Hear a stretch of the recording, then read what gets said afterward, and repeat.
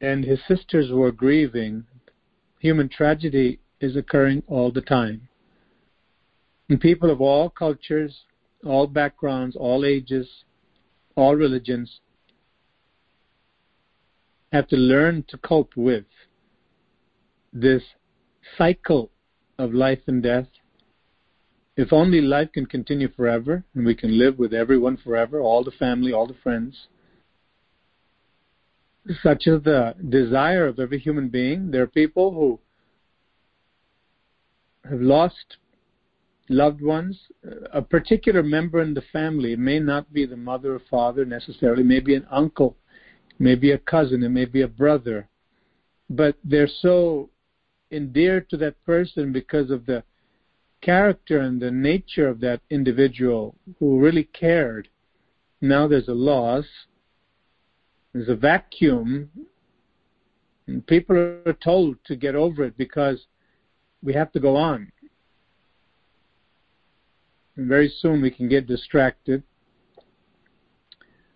But we know that there's so many different ends coming. God is there to help us not only cope with it, but to get hope. It is actually possible, that which is impossible in the eyes of man. God says, as he raised Lazarus from the dead, it was a foreshadow of what he will do for every single one who puts his or her trust in him. Because Jesus said this, I am the resurrection and the life. Not resuscitation from dying, but resurrection from death altogether. And that's why the Lord said, if a man believes in me, even though he dies, yet shall he live. The one who lives and dies believing in me will live forever. He'll never die again.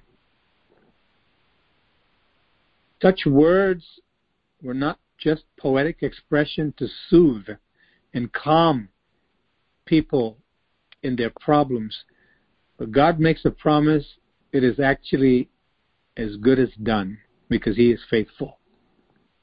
Let's turn to John's Gospel, chapter 12. This is the fourth Gospel. Gospel means good news. So the Gospel of Jesus Christ means the good news that Jesus came and died on the cross to save us from our sins, and not only give us a better quality of life, but eternal life, something that no one else can promise, of a truth, and keep it. John chapter 12. Then 6 days before the Passover, Jesus came to Bethany. We look on the map, it's still there today, 2,000 years later. Very close proximity to Jerusalem, this little town of Bethany, where Lazarus, who was dead, or who had been dead, he was there, whom he had raised from the dead. Then 6 days before this major Jewish festival, this feast, that is celebrated even to this day. And it's wonderful how God brings this Passover festival or feast, which actually was instituted 1,500 years before Christ came, humanly, during the time of Moses when they were in bondage. And the instruction from God through Moses to the Israelites was, there's an angel of death that's going to go through Egypt where you're held in slavery. That angel of death is going to kill the firstborn of every one of your enemies. But I want you to take a lamb at a particular day, inspect that lamb. It should have no blemish because it is going to be a sacrifice unto the Lord. And I want you to take the blood of that innocent lamb. And I want you to smear it on your doorposts. Now on the top of the door frame, when the angel of death comes through the camp on that memorable night, when he sees the blood on the doorposts of the families who have been instructed by the Lord to do that, he will pass over that house. There will be no death there. Such a profound mention during the life of Jesus, especially since this was around the time that he raised Lazarus from the dead. Jesus' blood that would be shed on the cross, not too long from this point of the story, is the blood that causes eternal death to pass over us. We escape through the blood of Jesus Christ. He is called the Paschal Lamb. He is known as the Passover Lamb. That lamb and those lambs that were killed on that Passover night. Now it's 3,500 years ago. Around the time of Jesus, from that point it was 1,500 years BC, roughly. Those lambs were a foreshadow, and not just symbolically, but an actual foreshadow of what the Lamb of God, Jesus Christ, was going to do on the cross for us, so we can live forever with him. The world is full of darkness and death. It seems that every pleasure that mankind can put his hand to keeps corrupting everything. The person gets a brand new vehicle, and it can have the latest bells and whistles. It can be the car of the year. You could spend a small fortune on it, or a big fortune, depending upon who it is. But eventually it rusts. Eventually it stops. A person can travel the world and explore cultures. But how much can you explore before you get tired of it? How many different kinds of foods can you try before your belly's filled to the limit? No matter how appetizing it may be, you have no capacity left to enjoy it.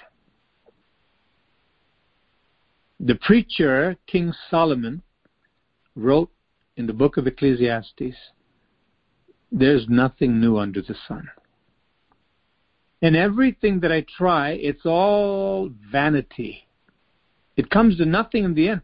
That's why you have movie stars, one of them who lived to be, I believe, 103, famous Hollywood movie star, as they called him. He lived so long and had so much money, and he said at the end of his life, "What good is all the money that I have?" He's got millions and millions and millions. You know what he said about 103 years old? He said, "You can't enjoy it. I'm not able to enjoy it. Too frail. He can't jump on a plane and go anywhere he wants. Can't even get in the car anymore." Oh my. What a tragedy to have everything you can possibly enjoy in front of you and have no capacity to enjoy it. Is this what it comes down to? That's the sad reality of people without Jesus Christ. But when we have the Lord, we're able to live life to the full, even through suffering and darkness. His light shines brightly because we have not only a moral compass by which to live our lives so that we can do things right in the sight of God, but there's a relationship with Jesus who conquered death on the cross. And through him, we can transcend death and live forever with him. For real. Not just imagination. That quality of life is what Jesus gave to Lazarus and his two sisters, Mary and Martha. And when Lazarus was raised from the death, that he died, he would die again physically, but never eternally, spiritually. Something that takes us deep into the Scriptures and in dialogue with the only one who knows everything, the living God, by first coming to the cross where Jesus died, rendering ourselves and saying, "Lord, the best of mankind. I read this in the Psalms, in the book of Psalms in the Old Testament, penned by the premier Jewish king, David, a historical figure. And he said, men of high degree and men of low degree. If you weigh them together on a balance, they are lighter than vanity. That is a true saying. No matter what a man or woman acquires, what pleasure they have derived, at the end it seems to be a big lie. It's empty. It's tragic. It's darkness. It's fear. But not for the one who has Jesus on the throne of his heart or her heart. Because he gives real meaning, real purpose, real pleasure in his presence. Go back to John chapter 12.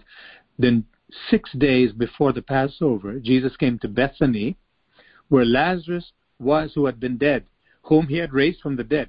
There they made him a supper, and Martha served. But Lazarus was one of those who sat at the table with him. The man who is dead is sitting at the table with the one who raised him from the dead. How beautiful. Then Mary took a pound of very costly oil of spikenard, anointed the feet of Jesus, and wiped his feet with her hair. She was worshiping him. And the house was filled with the fragrance of the oil. But one of his disciples, the infamous Judas Iscariot, Simon's son who would betray him, said, why was this fragrant oil not sold for 300 denarii, unit of measurement of their money at that time, and given to the poor? We could have sold this thing and got so much money. We've gotten so much money we could have given to the poor.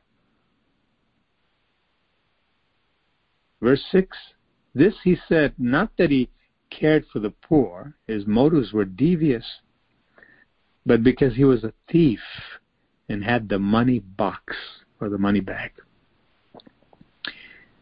He was the treasurer for Jesus and his party. And this man was used to putting his filthy hands into the treasury of the Lord and helping himself to death routinely. Stealing from God means death. Have we ever stolen the glory that belongs to God only? By saying, I did it. I'm a self-made man or self-made woman. I went to school and I got the degree and I applied for the job and I showed my skills and they loved me and I am where I am because of me. And for those who are not where I am, too bad for them. They're not so smart. How many people are there in the world, and perhaps we were one of them or are among them today,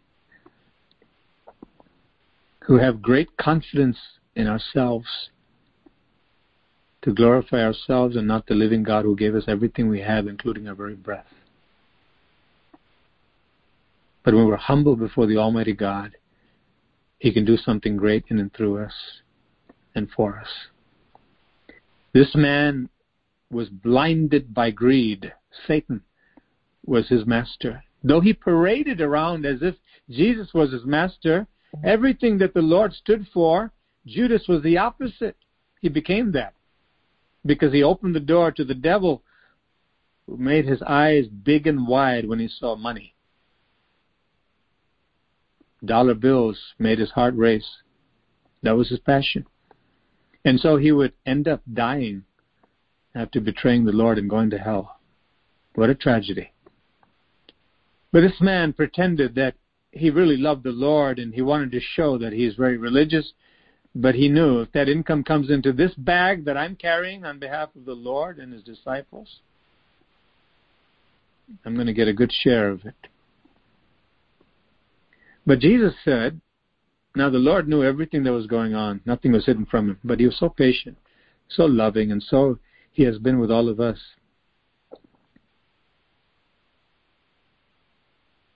All the times that we stole the glory from God, God knew exactly what we were doing. All the time we pretended that we are in control and not God.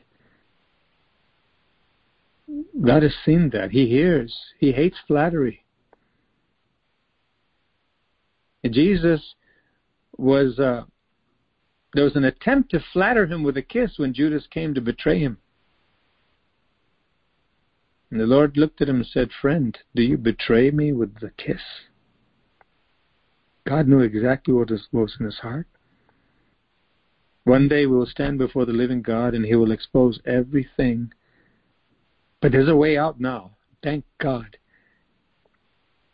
Some people go to traffic court and their hearts are beating fast because of the atmosphere. It's just for a violation of the motor vehicle law. But to go there before a judge can produce fear. To see everyone sitting there patiently waiting for your honor, and then when he comes, everybody rises, there's a sense of respect, a sense of dread also, with the potential of a decision that can cost them a lot. But what will happen when we go to the divine court one day, after this life is over, and not traffic violations, but every moral violation will be brought up. Every blasphemy will be brought up. Every defiance of God's holiness and his nature, his commandments will be brought up. Everything. There will be no escape. The terror that accompanies that court appearance cannot be equal to anything, no matter what one has done in a human court. But there's a way out. Hallelujah. Thanks be to God. There's a way out. All we have to do is say, "Lord, I've been living as if you don't exist. I've been living as if I don't need to obey you. I've been living void of your love. Come to me, Lord. I want you. Come into my heart, Lord."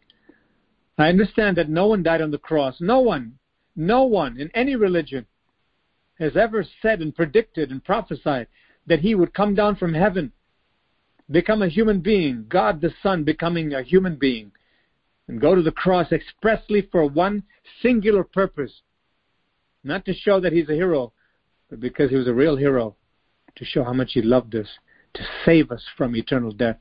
He died and made payment for my sins and your sins with his holy, blameless blood, that we can have a relationship with God forever. This Jesus offered salvation to this Judas, but this Judas not only took Jesus for granted, he actually thought that Jesus didn't know anything, that he knew more than God. We know the expression, the taller they are, the harder they fall. It speaks of one who's obsessed with his own ego, her own pride. And the devil says, "Go on, build yourself up. Build yourself up." Then the crash comes. But the one who's humble, God said, "I will build that person up.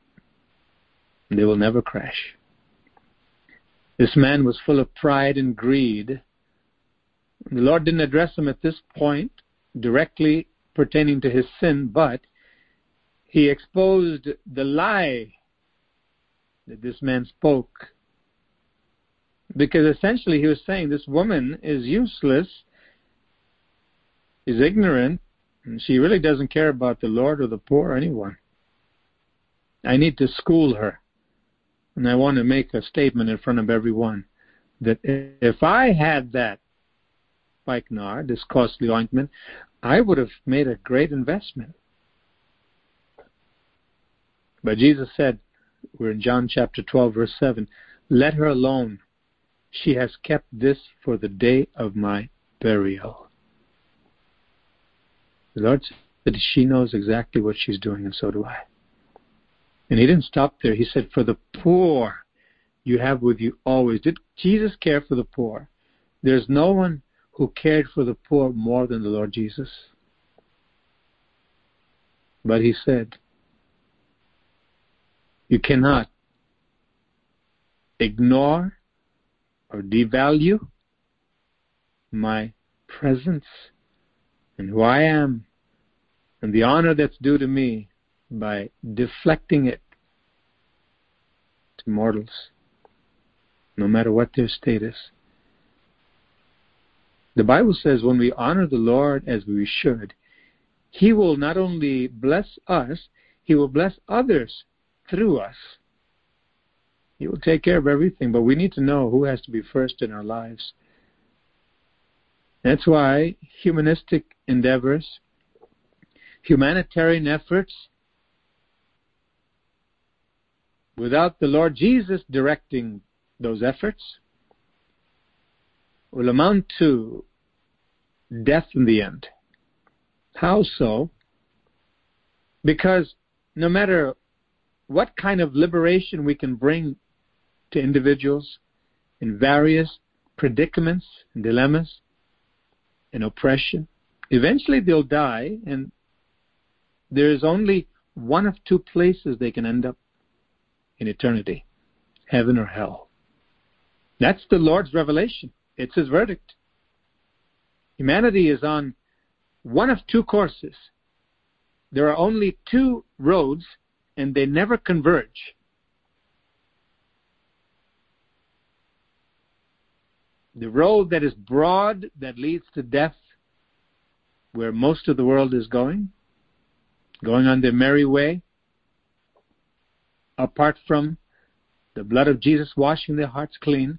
And the other road that is a narrow way, but it leads straight to life. It's a road of righteousness where we have come to the end of ourselves, thankfully, before we've come to the end of our lives. Where we have changed course from the broad way that leads to destruction to the narrow way which is full of holiness, righteousness, humility, obedience to the living God.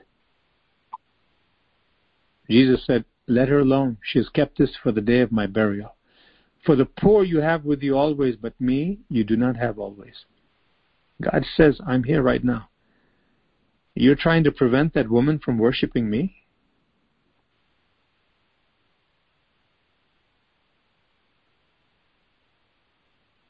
Now, a great many of the Jews knew that He was there. Now, these are Jesus' own native fellow countrymen. They found out He's over there having supper. And they came, not for Jesus' sake only, but that they might also see Lazarus, whom He had raised from the dead. Jesus was an attraction. Why? Because He had power and compassion. He not only came to demonstrate His power as Lord of all nature, over everything, but He had such a compassion that was unique, because He crossed boundaries continuously.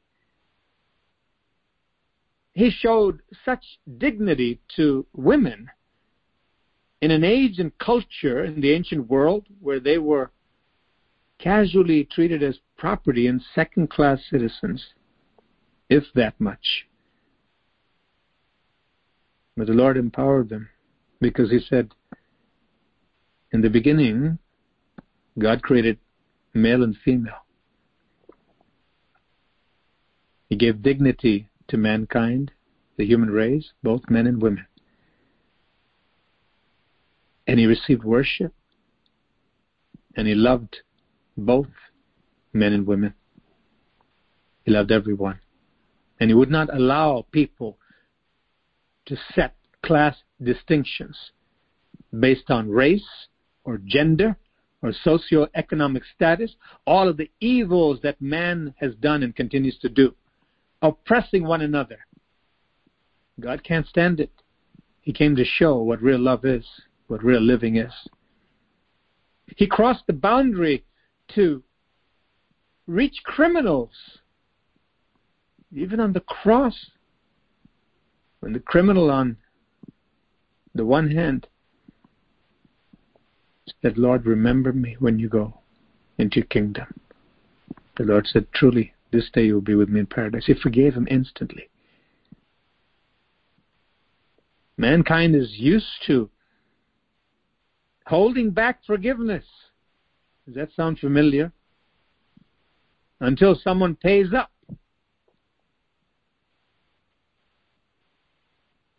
God says, I have paid for you. And that love transforms a human being. At the very core, God so loved me, I have to show love to others. He forgave me such a huge debt when I ignored him, when I disobeyed him, when I was a rebel, when I abused all that he gave me. I cursed him. He forgave me so much. I must forgive others without setting boundaries, without setting markers and payment plans before I could even consider looking at them. No more of that arrogance, because I know now that God loved me, forgave me for my arrogance. He expects me to do the same for others. Otherwise, he will come and question me, and I can end up back in prison. They came to see Jesus, this man who was a miracle worker, and for those who had a more intimate revelation, the Son of the living God, the one who can stop the forces of nature in the midst of a deadly storm, instantly stop it and restore peace and calm. The man who labored from early morning all the way into the night to deliver people who are possessed with devils, lunatic, sick of palsy and paralysis, all kinds of skin diseases. He showed compassion and healed them all. They came to see him. But this time they also came to see the man that was dead for 4 days, whom he raised from the very grave. But not every Jew was thrilled to see Jesus and Lazarus. John chapter 12, verse 10, but the chief priests plotted to put Lazarus to death also. How insane. The man who is not a lawbreaker, who is a faithful Jew, the man who is dead and the bereavement set in to his sisters, and the whole crowd of people who are mourning and wailing, 4 days after the death, comes out with his grave clothing, alive. They want to kill that man. This is the devil possessing these religious leaders. They wanted to put Jesus to death because they couldn't stand the miracles and the following that he garnered, because they were jealous. They were also thieves. They wanted the people's praise and glory and their money. They didn't want it to go to God. And they pretended to be spiritual people when they were corrupt. And the Lord would have words with them and expose that. And they hated it. Now they wanted to kill the innocent man who was dead. To the worst of human nature. But it's a reality that people will kill people with a smile. Where? In hospitals. The people who have taken the famous Hippocratic oaths. The people who have vowed to stand up for the dignity of human life and to have compassion and heal wounds and hearts. with a smile and the stroke of a pen,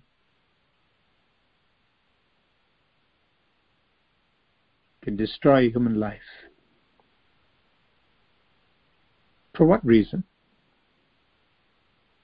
Many times due to ego.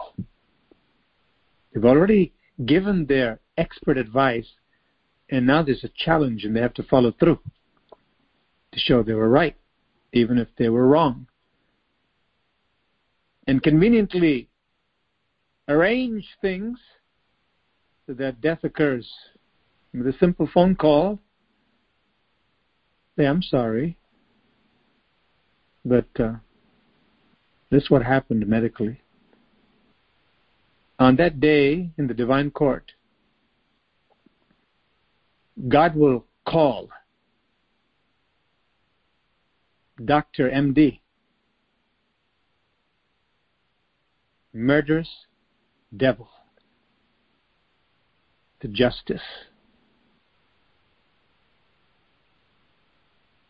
Thankfully, there are a great deal of compassionate physicians and nurses. But this monstrous, hideous human nature can pop up anywhere. It can pop up at the store. It can pop up in school. It can pop up in the government. And the tragedy is that lives get extinguished. Innocent lives. Suffering is inflicted. Horrible suffering.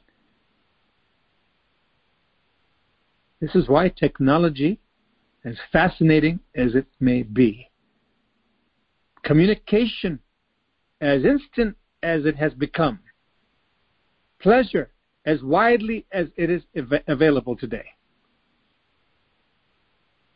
only serves as masks to hide the monster of life without God. It's only a matter of time that these expressions come out.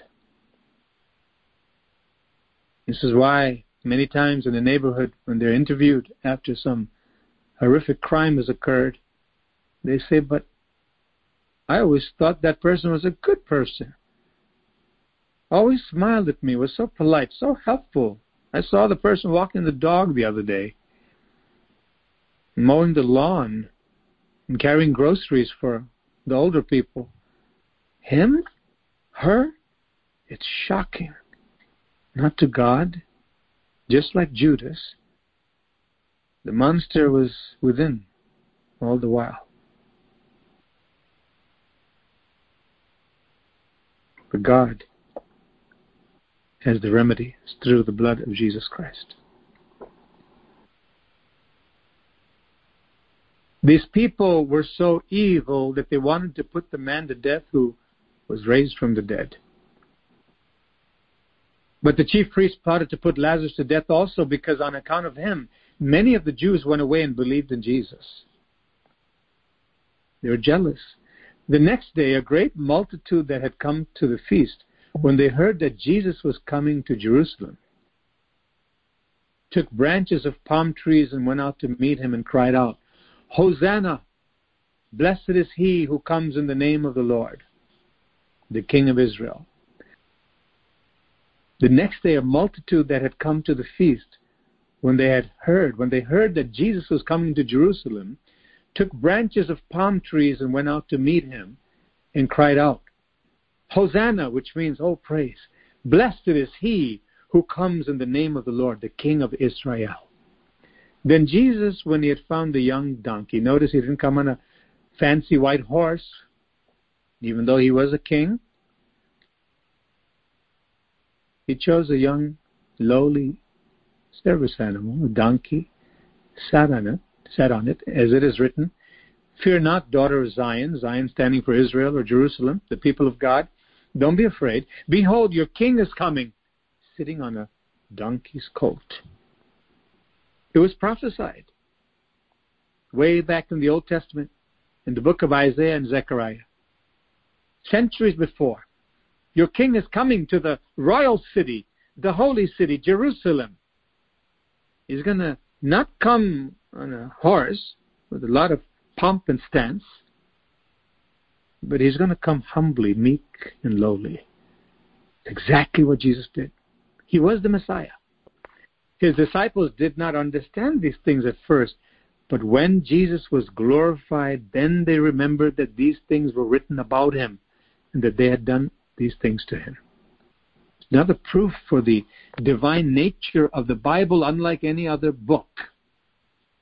There are prophecies recorded, hundreds of them, the majority of which have been meticulously fulfilled to the very details. One need only look at it, investigate with a sincere heart, with integrity. We cannot come away but by conceding, agreeing that this is something out of the ordinary. This book, the Bible. And the closer we get to God by reading the Bible and praying, Jesus will come and meet with us. Be transformed forever. Therefore, the people who are with him, we're in John 12, verse 17, when he called Lazarus out of his tomb and raised him from the dead, bore witness. He said, this is the one. This is the one that raised the dead the other day. He raised Lazarus in this small community. We can't mistake Lazarus for anyone else. That's the man. Those are his sisters. This is the man that raised that man from the dead. He was dead 4 days. Were you there? Yes, I saw him. He said, this is him. For this reason, the people also met him, because they heard that he had done this sign. So you have crowds praising Jesus. But the religious people who were supposed to be the first ones to praise him, they were gnashing their teeth. They couldn't wait to get rid of him. The Pharisees, therefore, these doctors of the religious law, said among themselves, telling each other, you see, you're not doing anything. You're not accomplishing anything. Look, the world has gone after him. This is so disgusting. More people are believing in this Jesus. What's wrong with that? What did he do? Did he start a riot? Did he oppress anyone? Well, he healed people. He loved people. He rescued people. He dignified people. And he gave eternal life to people. Did he do anything wrong? Why the hatred toward Jesus? There's a diabolical force. There's a devil who hates God and humanity, who God made in his image. And it comes to steal, kill, and destroy. He has entered into these people. Who would hate a person who genuinely loves people, heals people, restores their lives, sacrifices for them? Who would hate such a person who's so loving and so holy and so powerful? Only the devil. And these religious people who are in charge of the temple, many of them, or worked there, alas, they were the ones who were serving the devil and wanted Jesus dead. Now, there were certain Greeks, since the time of Alexander the Great, about 3 centuries before Jesus came, historical figure, the Greek language became very popular. That's why the New Testament was written in Greek. God knows what he was doing. So more people can know who he is. Now, there were certain Greeks, typically, they didn't believe in God. They had mythology. And they loved to live for so-called wisdom, Socrates, and people like that. But they came to this feast. Now, there were certain Greeks among those who came up to worship at the feast. Then they came to Philip, who was from Bethsaida of Galilee. It's a very specific geographical location. The Bible is replete with them, to show how it is a valid, trustworthy, historical document, because people have researched the places. They found them exactly as the Bible described them. No other work in antiquity, in ancient times, could ever compare to the reliability of the Bible. Philip was from this place called Bethsaida of Galilee, in northern Israel, and asked him, saying, they came to Philip. They knew he was part of the disciples. Sir, we wish to see Jesus. Philip came and told Andrew, and in turn Andrew and Philip told Jesus. But Jesus answered them, saying, the hour has come that the Son of Man should be glorified. It's not a time for any private interview. I'm on a course. I'm on a mission. I'm about to be crucified for the salvation of the world. Everyone is welcome to know me and to receive the eternal benefit. But the Lord doesn't cater to curiosity. He caters to the conscience that is ready to receive the life that He's willing to offer. But Jesus answered them, saying, the hour has come that the Son of Man should be glorified. Most assuredly I say to you, unless a grain of wheat falls into the ground and dies, it remains alone. But if it dies, it produces much grain. He who loves his life will lose it. And he who hates his life in this world, not talking about self-hate, but is talking in comparison with eternal life and living for God. He who loves his life will lose it. Life in this world with all the pleasures and all of the vanity, all of the ego and all of the showing off and all of the despising others and bigotry and racism and prejudice. The people who try to build their own empire, their own castle, and feel better than other people, that they're better. Once they tear that false world down and say, Lord, I surrender to you, I want the real life. The people who hate that kind of life in this world will keep it for eternal life. If anyone serves me, let him follow me. And where I am, there my servant will be also. If anyone serves me, him my Father will honor. So essentially, the Lord kept his eyes on the program of God, his mission, and he made sure his disciples didn't get distracted either. He was not one to be flattered. He didn't seek the honor that comes from men. But he's God Almighty. He wanted to please his Father. Father, Son, and Holy Spirit. God, one God, three distinct divine personalities, but one God. Incomprehensible to human logic, but nonetheless true. Just as someone, just a few centuries before, would have scoffed and thought people mad, who would say that one day we can actually go to the moon. And people who say, I'm breathing air even though I can't see it. People who have no knowledge about it would say they're mad. What air? We don't see anything. Well, how do you breathe then? And how is the world flat? And all superstitions. But the truth is often stranger than fiction, as they say. But we have the privilege of knowing the one who gives the truth himself is true. He only speaks the truth.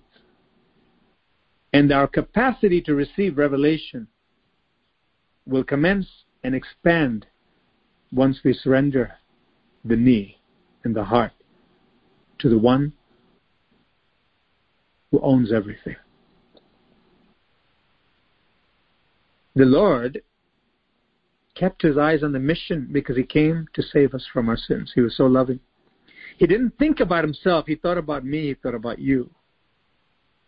And he's teaching his disciples by every demonstration of truth. This is what love looks like.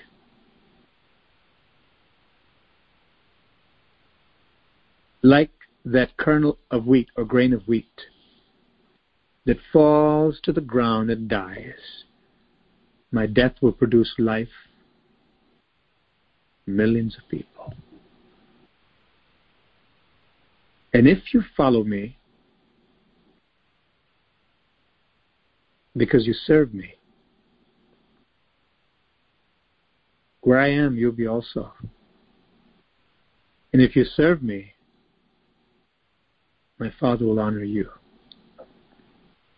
Hallelujah. What a profound promise from God.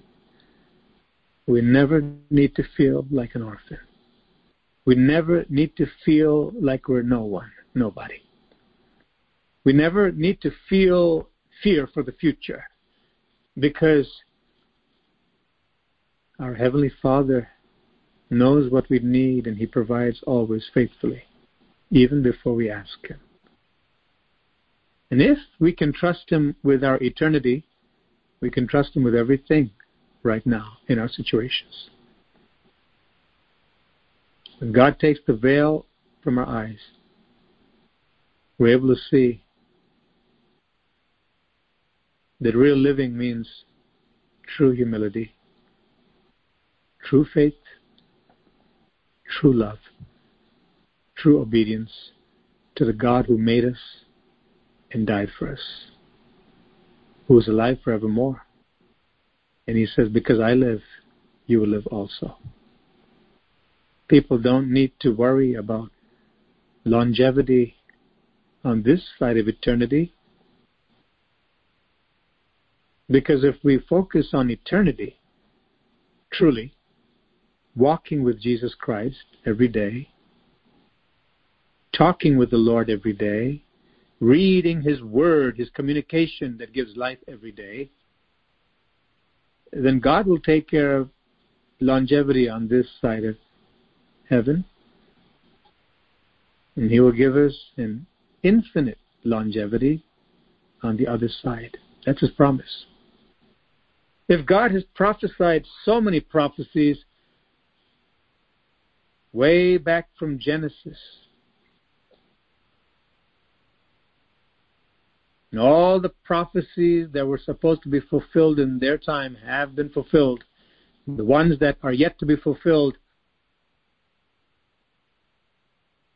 are in queue for the fulfillment, we can know that whatever we're facing today, Jesus is able to not only handle it for us, but to help us because He loves us, to encourage us and strengthen us to be victorious. Oh, we've come this far by faith, trusting in His Word, trusting in His holy Word. We've come this far by faith. Oh, oh, can't turn around. I've come this far by faith. Faith in who? Faith in what? In Jesus Christ, who's on the throne right now, in heaven, and also on the hearts of every single person who trusts in Him. And He promises life, and that more abundantly, real life, that will help us to navigate the valleys and take us to the mountaintop. Far better than any human philosophy, any man-made creed, any cultural ritual, any religious rite, any human effort. It's God's revelation that He loves us, and He will perfect everything that concerns us because He loves us. And He's all powerful to be with us, to take us to our destiny, which is full of glory and joy unspeakable. Shall we pray? Thank you, Jesus. Thank you, Lord. Thank you, Lord. Thank you, Lord. God who delivers us from death. God who delivers us from darkness. We thank you, Lord. Bring our help today. Thank you, Lord, for being with us. Thank you, Lord, for giving us everything we need to walk with you victoriously. Thank you, Lord. You help us deal with problems that are outside of us and problems that are within us. You come, Lord, and you speak to us one word through prophecy, through revelation, through instruction, through the teaching from the Holy Scriptures, and everything is laid bare. And all of the sore spots, they stand out, ready to be healed by you. Every deviation from your path, every call from the devil to take us away from you is exposed. You're there to help us to recover our senses, that we can keep our eyes upon you, Lord. Keep tasting of your goodness and prosper continually. Thank you, Lord, for teaching us that a man's life does not consist in the abundance of his possessions, but our lives consist in receiving your eternal bread, your manna. It gives us life. The entrance of your word gives us light. Gives us life. Thank you, Lord.